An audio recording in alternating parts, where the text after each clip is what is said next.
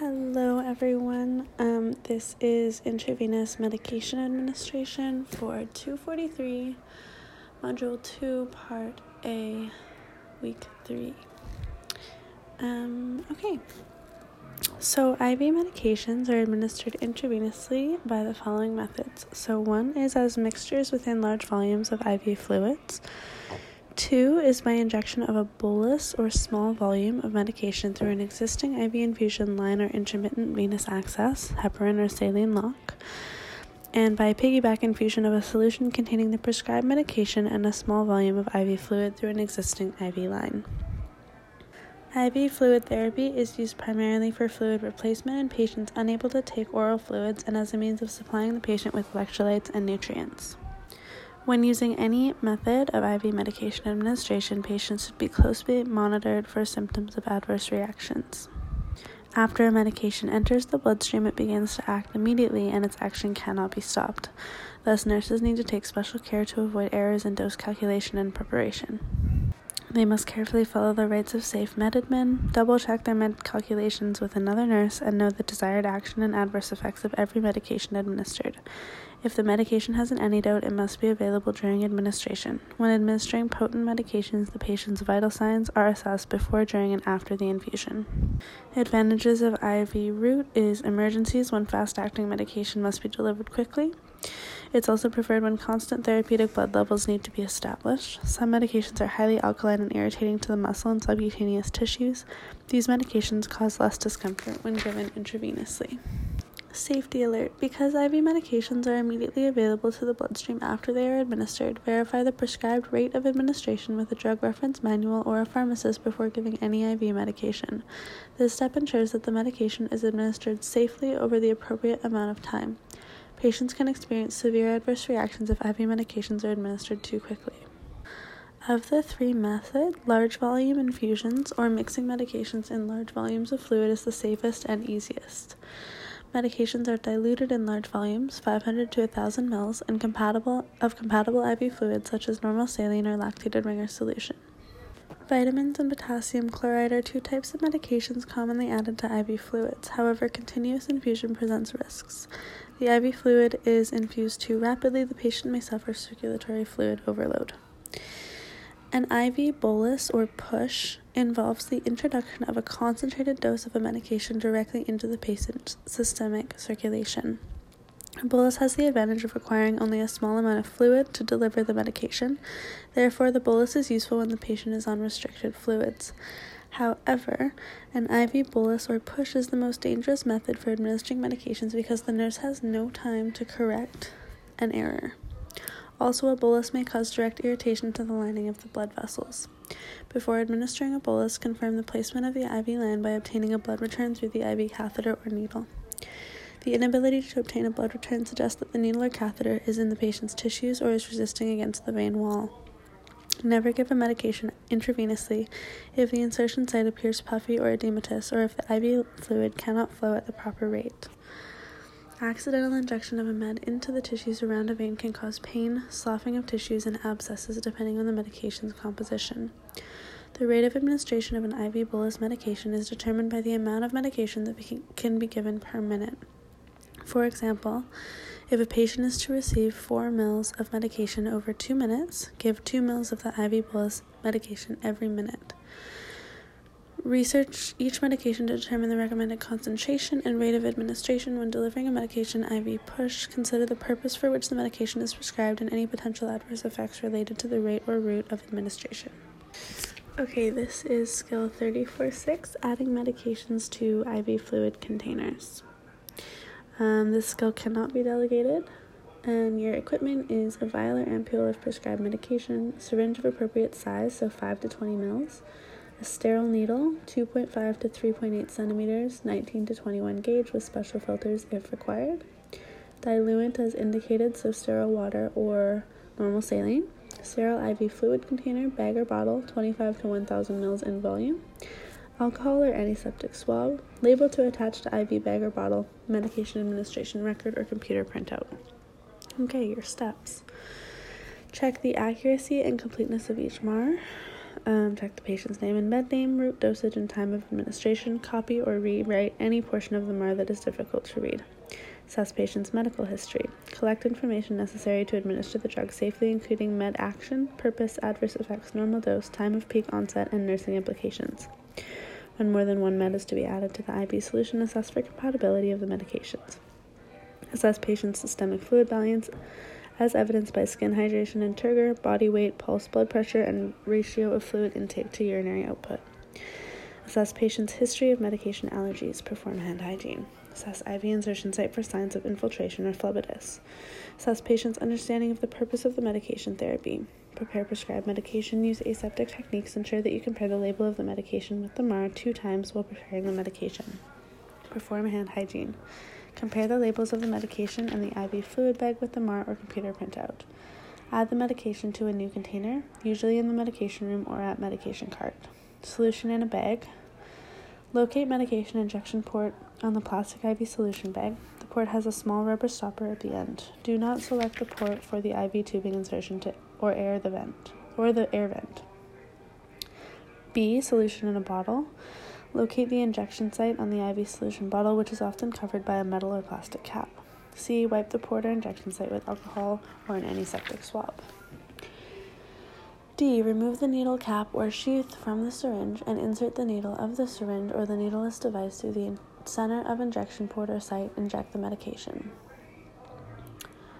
E. Withdraw the syringe from the bag or bottle. F. Mix the medication and IV solution by holding the bag or bottle and turning it gently end to end.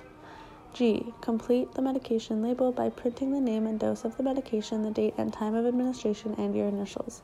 Apply the label to the bottle or bag, being careful not to cover any essential information pre-printed on the bottle or bag. Spike the bag or bottle with the IV tubing. Take the assembled items to the patient's bedside at the right time. Identify patient using 2 patient-specific identifiers. Compare patient's name and 1 other identifier, so the hospital identification number on the MAR. Computer printout or computer screen against information on the patient's identification bracelet. Ask patient to state his or her name if possible for a 3rd identifier. Prepare the patient by explaining that the medication is to be given through the existing IV line or a new line that will be started. Explain that no discomfort should be felt during the medication infusion. Encourage the patient to report symptoms of discomfort. Connect the infusion tubing or spike container to existing tubing. Regulate the infusion at the ordered rate. Critical decision point. Some medications, potassium chloride, can cause serious adverse reactions, including fatal cardiac dysrhythmias. These medications should be infused on an IV pump. Check the institutional guidelines or policies indicating which IV medications require administration on an IV pump. Add the medication to the existing container.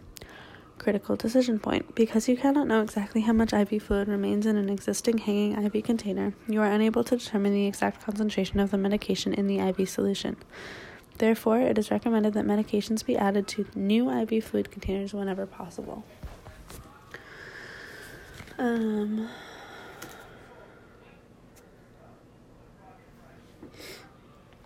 Prepare a vented IV bottle or plastic bag. Check the volume of the solution remaining in the bottle or bag. Close off the IV infusion clamp. Wipe the medication port with an alcohol or antiseptic swab. Remove the needle cap or sheath from the syringe. Insert the syringe needle or needleless device through the injection port and inject the medication. Withdraw the syringe from the bag or bottle. Lower the bag or bottle from the IV pole and gently mix the medication and the IV solution by holding the bag or bottle and turning it gently end to end. Rehang the bag or bottle. Complete the medication label and apply it to the unprinted side of the IV solution bag or bottle. Do not cover the imprinted label of the IV solution. Regulate the infusion to the desired rate. Use an IV pump if indicated. Properly dispose of equipment and supplies. Do not recap the needle or syringe. Discard the specially sheathed needles as a unit with the needle covered. Perform hand hygiene. Observe the patient for signs or symptoms of medication reaction. Observe the patient for signs and symptoms of fluid volume excess. Periodically return to the patient's room to assess the IV insertion site and the rate of infusion. Observe the patient for signs or symptoms of IV infiltration. Ensure that a label is applied to the IV tubing. The label must state the date and time the IV tubing was opened and must be attached to the IV infusion system. Consult with agency policy regarding frequency of changing the IV tubing. Assess the IV tubing frequently for integrity and occlusions. Ask the patient to explain the purpose and effects of the medication therapy. Okay, if an adverse or allergic reaction to the medication happens, you're going to follow institutional policy or guidelines for your appropriate response to and reporting of adverse drug reactions, notify patient's healthcare provider immediately, and add the allergy information to the patient's medical record. In the case of signs of fluid overload, so abnormal breath sounds, shortness of breath, intake greater than output, you're going to assess the patient for compromised circulatory regulation, so vital signs, ins and outs, focused respiratory assessment, and cardiac assessments. You're going to stop the IV infusion, and you're going to notify the healthcare provider immediately. In the case of swelling, warmth, redness, and tenderness at the IV site indicating phlebitis, you're going to stop the IV infusion and discontinue IV. You're going to treat the IV site as indicated by institutional policy, and if continuation of IV therapy is indicated, insert a new IV. In the case of coolness, pallor, and swelling at the IV site indicating infiltration, you're going to recognize that some IV medications are extremely harmful to the subcutaneous tissue. You're going to provide IV extravasation care as indicated by institutional policy, or use a medication reference manual, or consult the pharmacist to determine the appropriate follow-up care. Hypersensitivity is an excessive or aberrant immune response to any type of stimulus. It usually does not occur within the first exposure to an allergen. Rather, the reaction follows a re-exposure after sensitization or buildup of antibodies in a predisposed individual. There are 4 specific types of reactions. Most allergic reactions are either type 1 or type 4 hypersensitivity reactions. So type 1 is anaphylactic hypersensitivity. It's the most severe. Rapid in onset, anaphylaxis is characterized by edema in many tissues, including the larynx, and is often accompanied by hypotension, bronchospasm, and cardiovascular collapse in severe cases. It's an immediate reaction beginning within minutes of exposure to an antigen. Primary chemical mediators are responsible for the symptoms of type 1 hypersensitivity because of their effects on the skin, lungs, and gastrointestinal tract. If chemical mediators continue to be released, a delayed reaction may occur and may last for up to 24 hours. Clinical symptoms are determined by the amount of the allergen, the amount of mediator released, and the sensitivity of the target organ, and the route of allergen entry. Type 1 hypersensitivity reactions may include both local and systemic anaphylaxis. Type 2 is cytotoxic. Occurs when the immune system mistakenly identifies a normal constituent of the body as foreign. It may be a result of cross-reacting antibody, possibly leading to cell and tissue damage. They're associated with several disorders, for example, myasthenia gravis. The body mistakenly generates antibodies against normal nerve-ending receptors. In Goodpasture syndrome, it generates antibodies against lung and renal tissue, producing lung damage and kidney injury. And then we have type 3, which is immune complex hypersensitivity. It involves immune complexes that are formed when antigens bind to antibodies. These complexes are cleared from the circulation by phagocytic action. They're deposited in the tissues or vascular endothelium. 2 factors contribute to injury: the increased amount of circulating complexes in the presence of vasoactive amines. As a result, there is an increase in vascular permeability and tissue injury. These complexes are cleared from the circulation by phagocytic action, and they're deposited in tissues or vascular endothelium. 2 factors contributing to injury are the increased amount of complexes in the presence of vasoactive amines, which I think was just written up here, and I don't know why they've written it twice.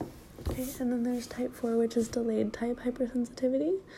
It's an immune reaction in which T-cell dependent macrophage activation and inflammation cause tissue injury. This type of reaction to the subcutaneous injection of antigen is often used as an assay for cell-mediated immunity.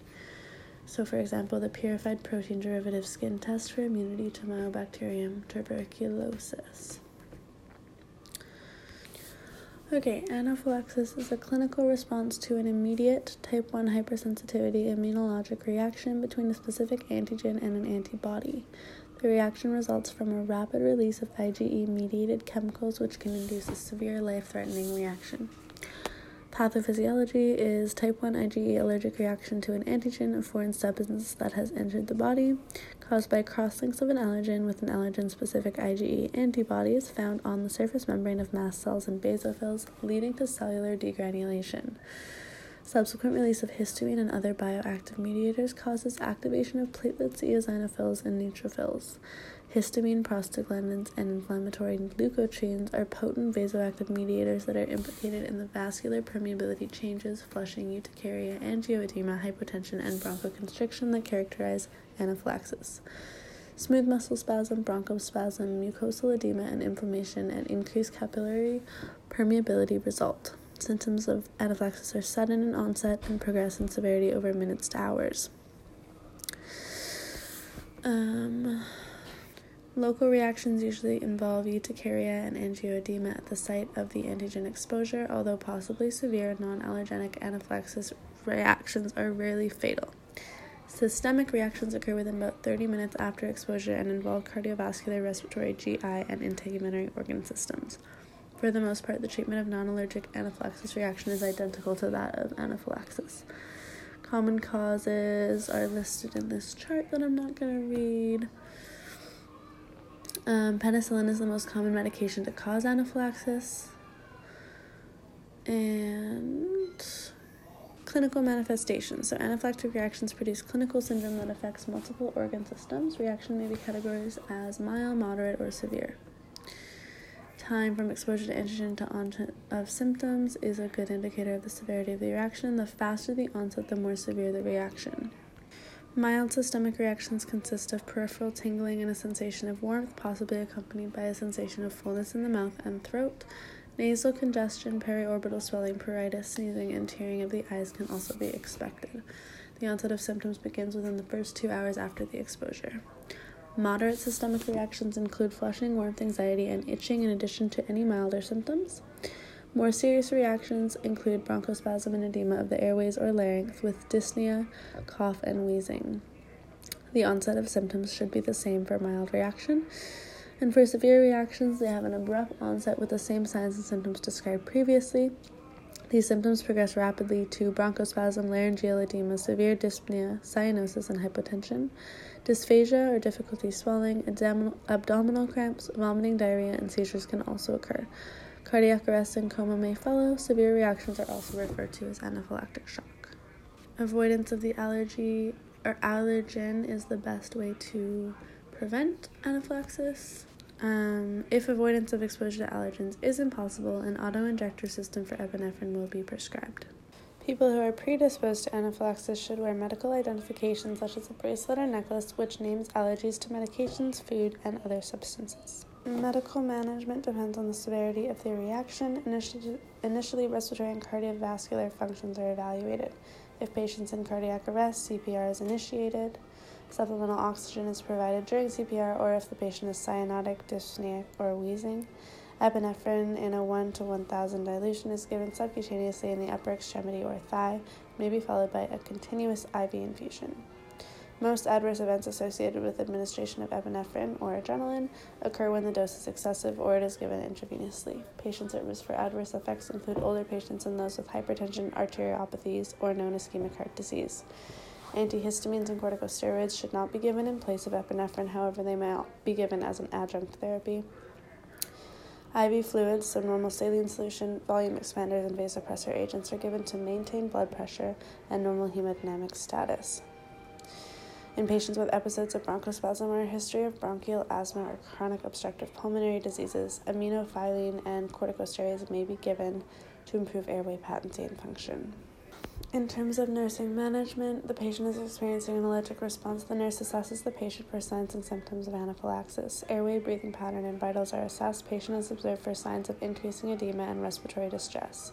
Prompt notification of rapid response team, the provider, or both is required. Rapid initiation of emergency measures, so intubation, administration of emergency medications, insertion of IV lines, fluid administration, and oxygen administration is important to reduce the severity, the reaction, and restore cardiovascular function. Nurse documents interventions and the patient's vital signs in response to treatment. Patient who has recovered from anaphylaxis needs an explanation of what occurred, instruction about avoiding future exposure to antigens, and how to administer emergency medications to treat anaphylaxis. Patient must be instructed about antigens that should be avoided and about other strategies to prevent recurrence of anaphylaxis. All patients who have experienced an anaphylactic reaction should receive a prescription for auto-injectable epinephrine devices. The nurse instructs the patient and family in their use and has the patient family demonstrate correct administration. Anaphylactic shock is caused by a severe allergic reaction when patients who have already produced antibodies to a foreign substance, antigen, develop a systemic antigen-antibody reaction, specifically an immunoglobulin E-mediated response. It provokes mast cells to release potent vasoactive substances such as histamine and bradykinin, and activates inflammatory cytokines, causing widespread vasodilation and capillary permeability. Most common triggers are foods, especially peanuts, medications, and insects. 3 defining characteristics: acute onset, presence of 2 or more symptoms that include respiratory compromise, so reduced BP, GI stress, and skin or mucosal tissue irritation, and cardiovascular compromise from minutes to hours after exposure to the antigen. Signs and symptoms may present within 2 to 30 minutes of exposure. However, occasionally some reactions may not develop for several hours. Patient may complain of headache, lightheadedness, nausea, vomiting, acute abdominal or pain or discomfort, pruritus, and feeling of impending doom. Assessment may reveal diffuse erythema, generalized flushing, difficulty breathing, such as laryngeal edema, bronchospasm, cardiac dysrhythmias, and hypotension. Characteristics of severe anaphylaxis usually include rapid onset of hypotension, neurologic compromise, respiratory distress, and cardiac arrest. Anaphylactoid reactions present similarly to anaphylaxis, but are not mediated by IgE responses. Anaphylaxis and anaphylactoid reactions are often clinically indistinguishable. Medical management. Treatment of anaphylactic shock requires removing the causative antigen when possible, so discontinuing an antibiotic agent, administering medications that restore vascular tone, and providing emergency support of basic life functions. Fluid management is critical as massive fluid shifts can occur within minutes due to increased vascular permeability. Intramuscular epinephrine is given for its vasoconstrictive action. Diphenhydramine, known as Benadryl, is administered to reduce the effects of histamine, thereby reducing capillary permeability. Medications are given intravenously. Nebulized medications such as albuterol or Proventil may be given to reverse histamine-induced bronchospasm. If cardiac and respiratory arrest are imminent or have occurred, cardiopulmonary resuscitation is performed. Endotracheal intubation or tracheotomy may be necessary to establish an airway. IV lines are inserted to provide access for administering fluids and medications. Anaphylaxis and specific chemical mediators are discussed further in Chapter 53.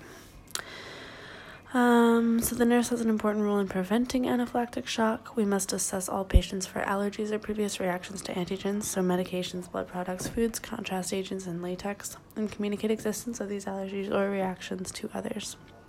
Nurse assesses patients' understanding of previous reactions and steps taken by patient and family to prevent further exposure to antigens.